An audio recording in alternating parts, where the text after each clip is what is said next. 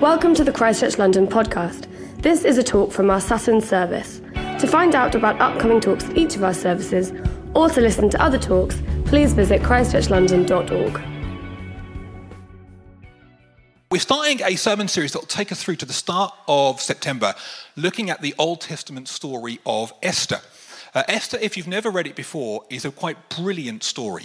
Has all the hallmarks of a Hollywood movie, and I'm sure over the coming weeks we'll be looking at things like courage and faithfulness and trusting God in dark times and overcoming impossible challenges.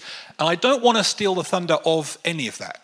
And so today I just want to basically set the scene and leave us with just one thing that I want to draw from the first couple of chapters of Esther.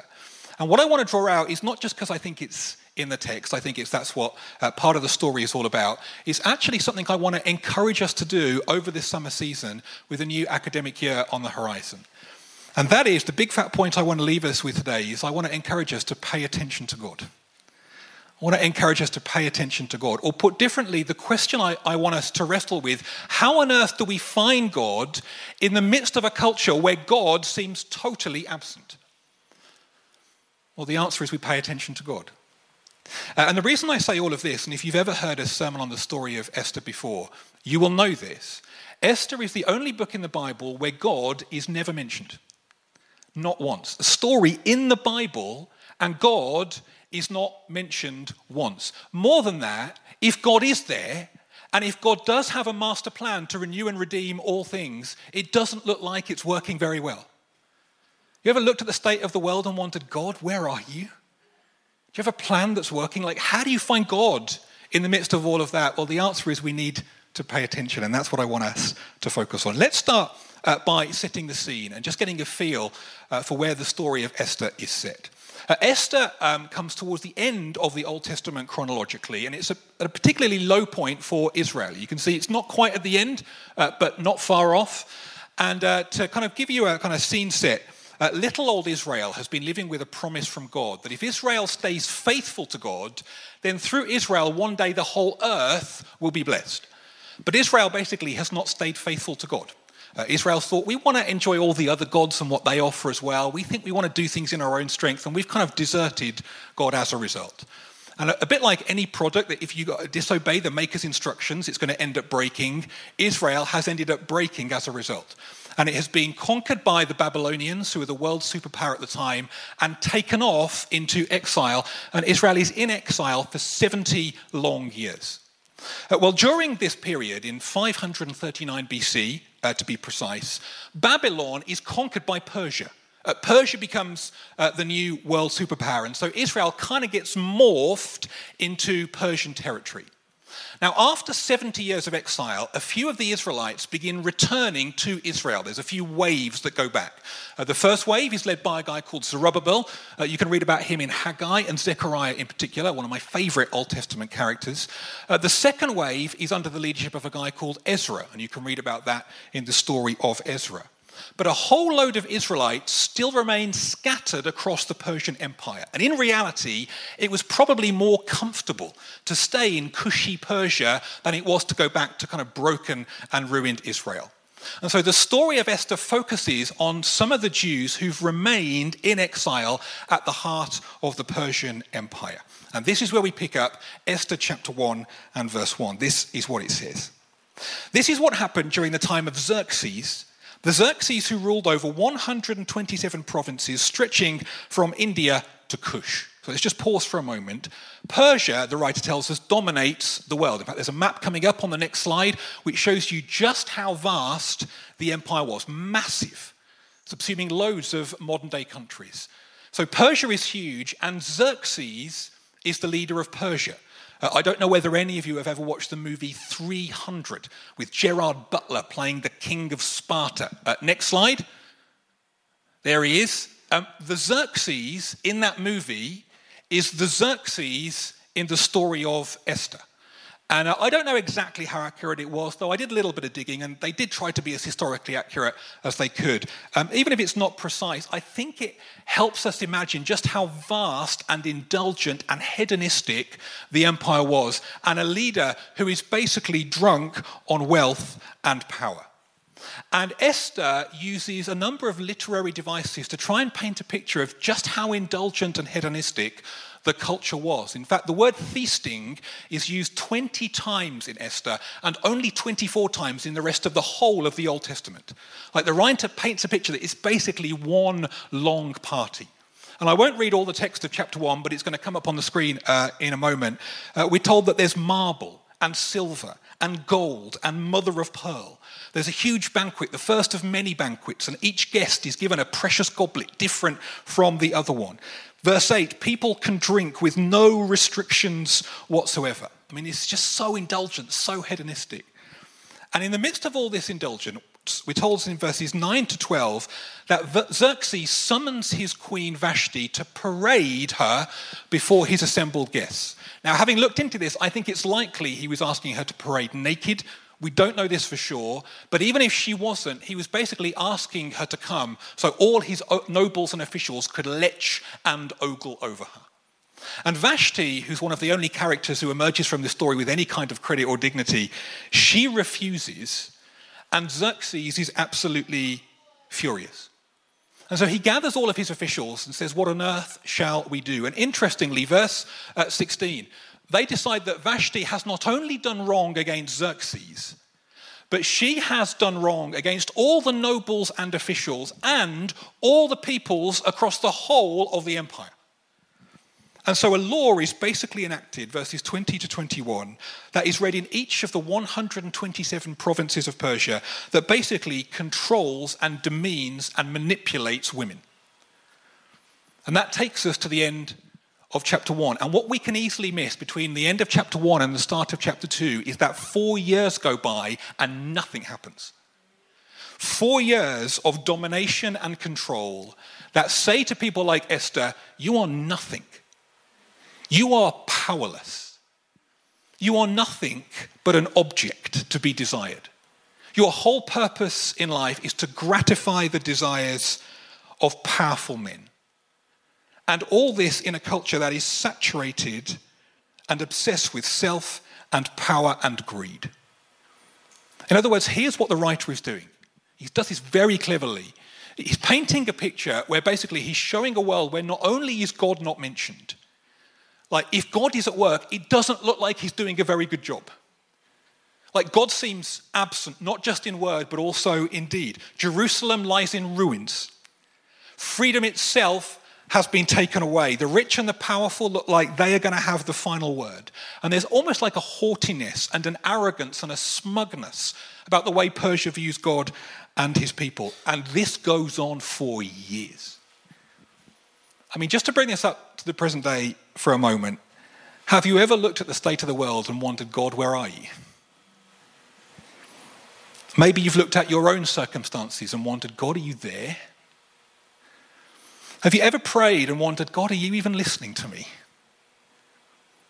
Or maybe you look at the world and it seems like those who don't believe in God are doing way better than those who do believe in God.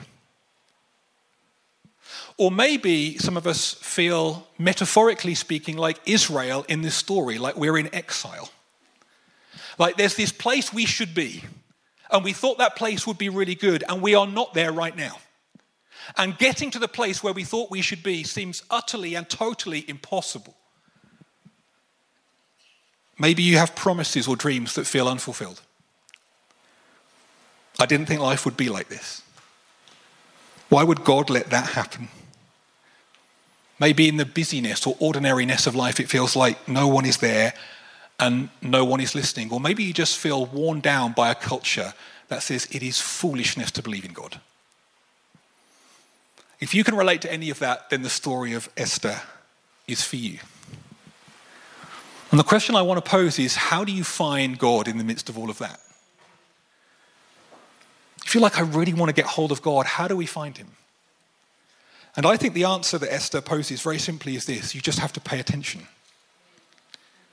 God is there, but only for those who are looking for him. You see, the story of Esther is structured very carefully indeed. Next slide is just a screenshot from the Bible Project. The Bible Project is just a brilliant resource if you want to look more deeply into the Bible. This is a 10-minute video that gives you an overview of the story of Esther. You might want to watch it as we go through these series over the next few weeks. Now, interestingly, there are mirrored stories at the beginning and end of the book. But what the Bible Project video doesn't show you is right in the middle there is a pivot point here where the whole story changes. And the pivot point, the thing that changes everything in this story, is a night when the king loses sleep. That's it. Got all this action, activity, threat, and suspense, and the thing that changes everything, the king loses a night's sleep. Why? Here's what one commentary says, and this quote will come up on the screen so you can read along. By making the pivot point a seemingly insignificant event, rather than a point of high dramatic tension, the author is taking the focus away from human action and reinforces the point that not even the most powerful person in the empire is in control of what's about to happen. An unseen power is controlling our destiny. And the book of Esther is just filled with these funny coincidences.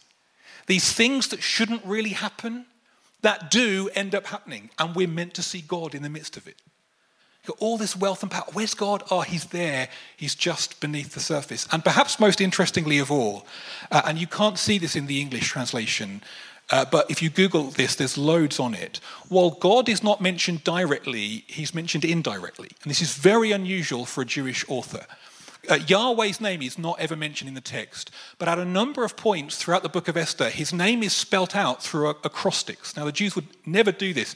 Next slide shows you where some of them actually come up in the book. And the first is in Esther chapter 1 and verse 20, where the law is being read out. Ladies, you have no power at all. Like, God, what are you doing in the midst of it? For those who are reading in the original Hebrew, our God is there. In the most broken moments of our world, God, you're still at work.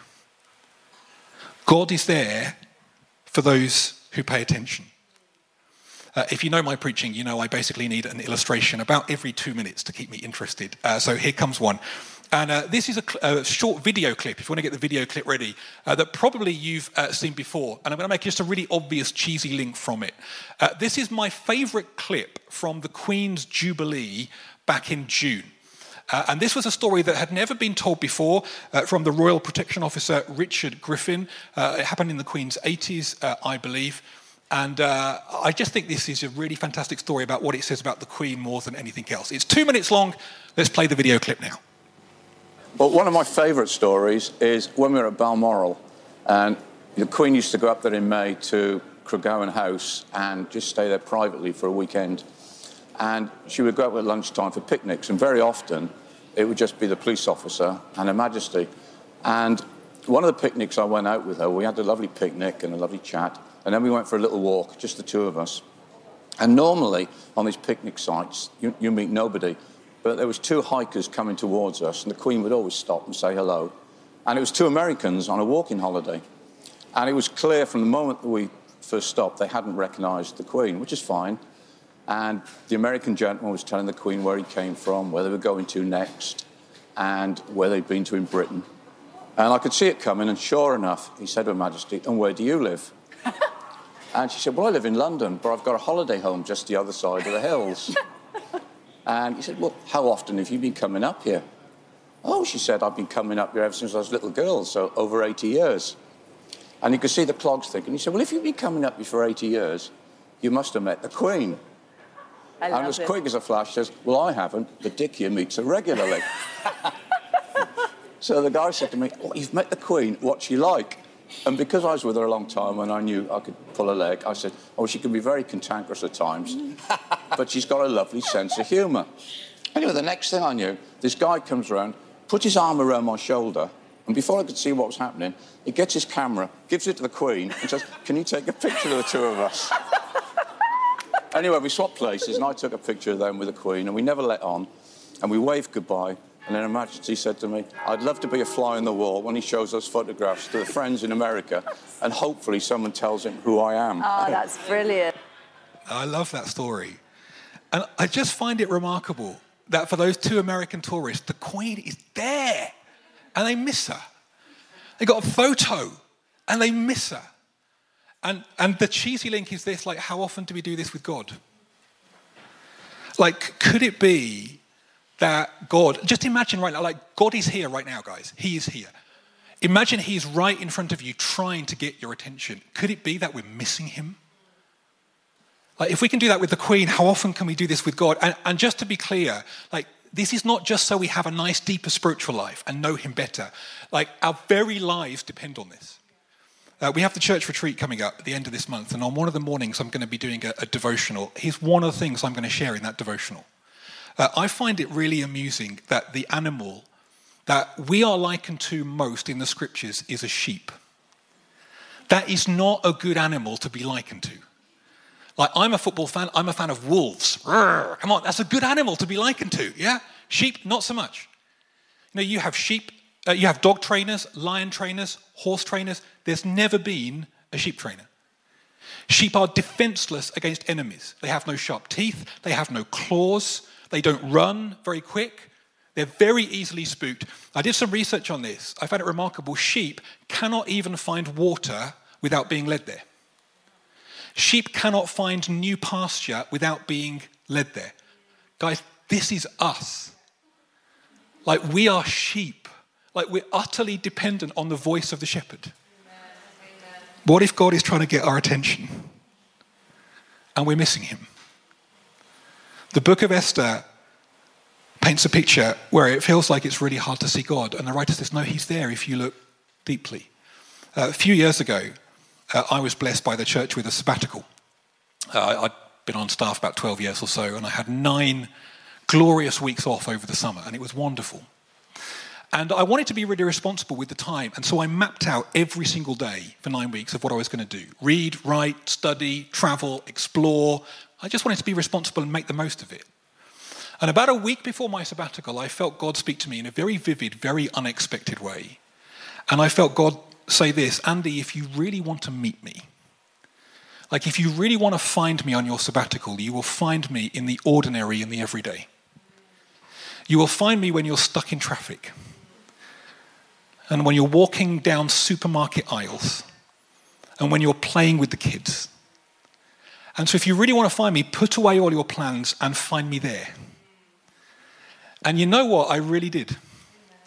And I would say it's one of the most transformative moments in my whole walk with Jesus. I did do some reading during that time, and the takeaway quote that I remind myself of regularly was from a Victorian poet called Elizabeth Barrett Browning, who says this: "Earth is crammed with heaven, and every bush aflame with God, but only those who see take off their shoes." Like, God is everywhere, and he's crammed into everything.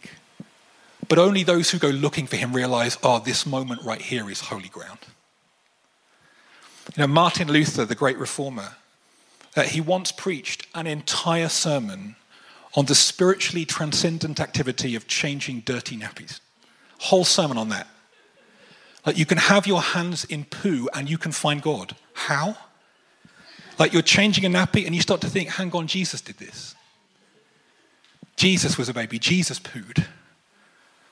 What does that say about his weakness and his vulnerability? How does that speak to my vulnerability? And suddenly he's there. Earth is crammed with heaven. Rabbi Jonathan Sacks, who I love, I felt every word he ever wrote or spoke was dripping with wisdom. He said this: miracles do not induce faith. Within just 3 days of the Red Sea parting, people are grumbling about not having water. Faith is seeing the miraculous in the everyday, not waiting every day for the miraculous. You know, I meet so many people who feel like, if I had a lightning bolt moment from God, then I'd believe. Then I'd trust. Then my faith would come alive. Guys, the Bible tells us that's not true. Like, a Red Sea parts, like, wow. 3 days later, they're like, where's God? Like, miracles don't induce faith. Faith is realizing, oh no, he's here. Do you realize God's here? Earth is crammed with heaven. But only those who see take off their shoes. But there's a little bit more to it than that. I don't want to leave us there, because I think the danger is it can leave us with a very individualistic perspective with regards to finding God. You see, the story of Esther tells us that we go seeking after God, not just so we find him for ourselves, but for the sake of the world. In other words, we become the way through which the world finds God. And this takes us into Esther chapter 2. So 4 years go by. 4 years that say to people like Esther who are about to meet, you have no power, you can't do anything. And then we're introduced to two of the key characters in the story, Mordecai and Esther. And guys, these two characters are utterly helpless. Like, they got nothing. Mordecai, we're told, was one of the people who was carried into exile by the Babylonians. So he's probably quite old, and he suffered the indignity of having his home nation destroyed and carried off into captivity, probably in chains. Esther, also called Hadassah, we're called, more on that in a moment, we're told is an orphan. Her mum and dad have died, and so she's taken in by Mordecai. Like, these characters have nothing. How can they make a difference? But then we're told in chapter 2 that the nobles and officials come to Xerxes and say, hey, I think you need a new queen. We've got an idea. Let's have a big beauty contest. And so a woman is chosen from each of the 127 provinces. And out of these 127 provinces, out of these 127 women, I should say, one will be chosen, the one who pleases Xerxes the most, and she will become queen. Esther is the person that is chosen. After a day of beauty treatments, she is the one that becomes queen. And here's one of these moments where we have to pay attention. Because Esther is the only character in the whole of the story that's given two names. She's called Esther, but she's also called Hadassah. Why is she also called Hadassah? Well, Hadassah is a Hebrew word that means myrtle. And the myrtle was a beautiful flower. In fact, there's a picture of it coming up on the screen. That's very significant in the prophetic literature in the Old Testament. It comes up in places like Isaiah chapter 41, Isaiah chapter 55. The myrtle was the flower that God would plant in the desert to replace the thorn bush and the briar. You've got this kind of wilderness experience. Like, where's God? What's God doing? The myrtle's going to come. And the myrtle is Esther, and the myrtle is you and I.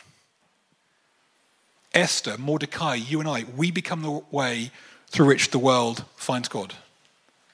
That's the heart of the story of Esther. And it's actually bigger and broader than that. Rather than getting into the rest of the story of Esther, we'll do that in the coming weeks. But this ripples beyond the borders of Esther. The next book chronologically in the Bible, in the Old Testament, is the book Nehemiah. Nehemiah tells us the story of the third and final wave of Israelites that return to Israel, return to Jerusalem to rebuild the city through which somehow one day the world is going to get changed. Why? Because someone's going to come who changes everything. And we're told that in the book of Nehemiah, the ruler of Persia is a guy called Artaxerxes. He's Xerxes' son, and he's based in the citadel of Susa, same place we read about Mordecai. And in Nehemiah chapter 2 and verse 8, there's this hugely climactic moment where Nehemiah comes to the king, Artaxerxes, saying, can I have your favor? And can I have some resources to go back and rebuild Jerusalem? And we're told in Nehemiah 2 verse 8 that the queen is sitting next to him. I read a really interesting article in the Huffington Post. This was from a rabbi who says the queen in Nehemiah chapter 2 is Esther. And even if it's not, because a lot of the commentaries, they're not sure, we don't know, she's not named. Even if it's not, because of the time and geographical proximity, Artaxerxes would have certainly known Esther and Mordecai. And scholars believe it's because of them that Nehemiah is given favor through which to return to Jerusalem, rebuild the city, through which one day Jesus will come and the world will get blessed. Like, Esther's call goes way beyond her own life. The myrtle's going to come. The desert's going to be turned into the most beautiful place. Everything's going to get changed. And it goes even broader than that. Because at the end of Esther chapter 2, we're just going to do chapters 1 and 2 today, there's another subplot. Mordecai just happens to overhear a plot against King Xerxes. It's one of those little coincidences that shouldn't happen but actually does happen. He reports the plot, Xerxes is spared, the plotters are exposed, and they are killed. And they're killed by being impaled on poles. That becomes significant later on in the story. But we're told in the Hebrew, impaled on a pole literally means they are hung on a tree. They are hung on a tree, so Xerxes is spared, so Israel is saved, so the world gets redeemed. It is a little hint. It is a little taste. It's a little foreshadowing of the person of Jesus, who's going to be another king that comes in an altogether different mold to Xerxes. Rather than coming to indulge himself, he's going to come and lay his life down. He's going to hang on a tree. And through Jesus hanging on a tree, you and I are saved. History will be changed and the world will be redeemed. The story of Esther is a little taster of the victory of Jesus, of the story of our scriptures and the destiny of our world. Yes, our world looks broken and hopeless and dark. I mean, especially right now. You watched the news this week and thought, God, where are you? Well, the story of Esther tells us, oh, no, God's there. Earth is crammed with heaven. But only for those who are looking for him. And for those who find him, we become the way through which the world sees God. Let me give you one other illustration on this to help us see this or feel this in a different way. This is a story that happened to me a few years ago now. And it actually happened around about this time of year. I was about to go on holiday and I was writing a talk for the church retreat. And this was a talk actually about paying attention to God, ironically. And I'm in my room at home, I'm at my desk, I'm writing this talk, and I'm on a deadline. I want to get this done before I go on holiday. And while I'm writing this talk, randomly a picture comes into my head of a girl that I have met once in my life, around about 4 or 5 years previously.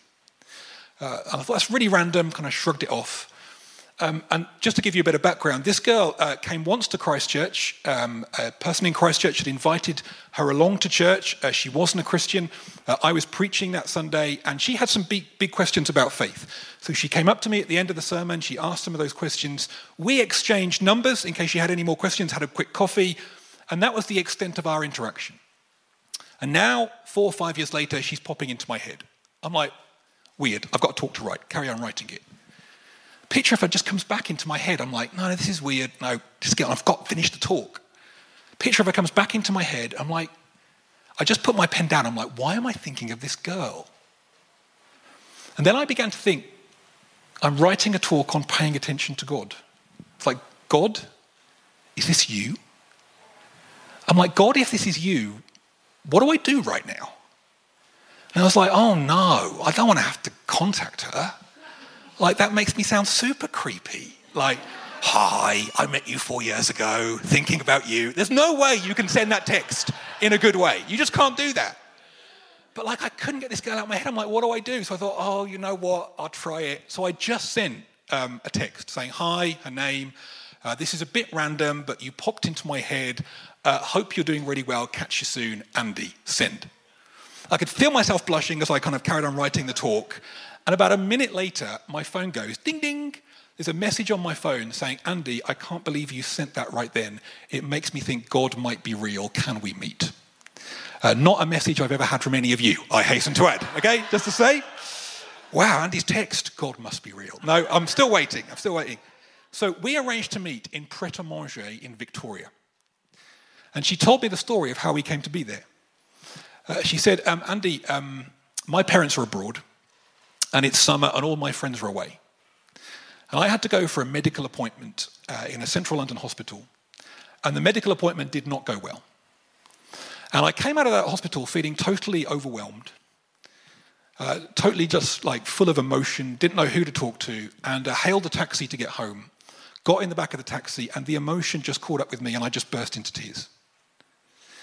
And the taxi driver turned to me and said, oh, I'm really sorry to see you crying, madam. Is everything okay? And she said, oh, I'm really sorry. It's just been a difficult morning. Could you take me here? And the taxi driver stopped and said, well, I hope you don't mind me saying this, but I'm a follower of Jesus. Could I pray for you right now? And this girl said, okay. So this taxi driver then prays these words, Father God, I don't know what's going on in this lady's life, but you know. I thank you that you love her and that you are for her. And I want to pray that you would both fill her with your Holy Spirit and help her to experience his comfort and his peace. But I also pray that this lady wouldn't just experience the presence of the Holy Spirit. I want to pray that you would bring someone into her life that can point her to Jesus. I ask this in Jesus' name. Amen. Ding, ding. Ding, ding. My text message arrives. The text message of God. And so we arranged to meet. And as she tells me this story, it's almost like I've got an audible voice in my head. It's hard to describe any other way. Just ask her if she wants to follow Jesus. Ask her if she wants to follow Jesus. Ask her if she wants to follow Jesus. And so once she shared, I said, look, I hope you don't mind me saying this, but would you like to know Jesus personally? Would you like to follow him? Would you like to give your life to him? And she said, I'd love to. I just don't know how. And I said, well, how about we pray? She said, I don't know what to say. So I said, well, I'll pray and you can repeat after me. And so I just led her through the most simple prayer. Sorry, thank you, please. Father, sorry, I've missed you. You've been there and I didn't realize it. Sorry that I've spent my life indulging myself in other things rather than searching for you. Thank you that you love me. Thank you that you are there. Thank you for sending Jesus. Thank you for the cross. Thank you for forgiveness. Thank you that I can know you. Now please come into my life. Help me to know you. Help me to discern you are there. And so I prayed this sorry, thank you, please prayer. She repeated it as the tears rolled down her face. And it's difficult to put into words other than to say the presence of God in that moment was quite extraordinary. In Pret-a-Manger in Victoria, of all places. Earth is crammed with heaven, and every bush aflame with God, but only those who see take off their shoes. Now, a couple of reflections on that story. Firstly, how easily I could have missed it because I was writing a Christian talk. Is God trying to speak to you right now? What might he want to say? And secondly, that moment didn't just change her life, it changed my life. I began to realize, hang on, I'm made for more than just myself. Like when you get to experience stories like that, doesn't it make your faith come alive in new ways? Don't you want more of that? You know, the reason I want to encourage you this summer to pay attention to God is not just for your own sake. It's because our world needs Jesus. Guys, you're called to be the myrtle. And in the brokenness and pain of our world, we become the way through which the world sees God. Can I ask the band to come up and can I ask us all to stand for a moment? And before we sing a closing song, I just want to lead us in a short moment of what the Bible calls waiting on the Lord, which basically is this, a moment of quiet and stillness for you to maybe tune in to what God might be saying to you. Some of you in this moment will hear God. Some of you won't. There's mystery, it's just the way he works. But if you don't, just say, God, I want to hear you. I want to listen. I want this week for every bush to be aflame with God. So let's just welcome the presence of Jesus right now. Come, Holy Spirit. We wait on you. Father, I want to ask that we would be a people who pay attention. That even in the most painful of circumstances, we see the finger of God at work. And I want to ask that this summer would be a season where we seek you and where we find you. And that we get to the start of a new academic year, a called people.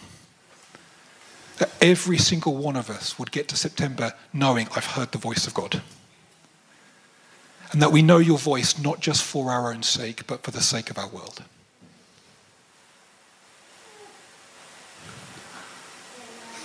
Even if we're like Esther and Mordecai who had nothing, speak to us. Help us to find you, both for our own sake and for those around us. And I ask now in this moment, intensify your presence amongst us, I pray. May the gentleness of Jesus draw close. Remind us of old promises. Speak to us about new ones. And may this be a moment of profound engagement with the divine.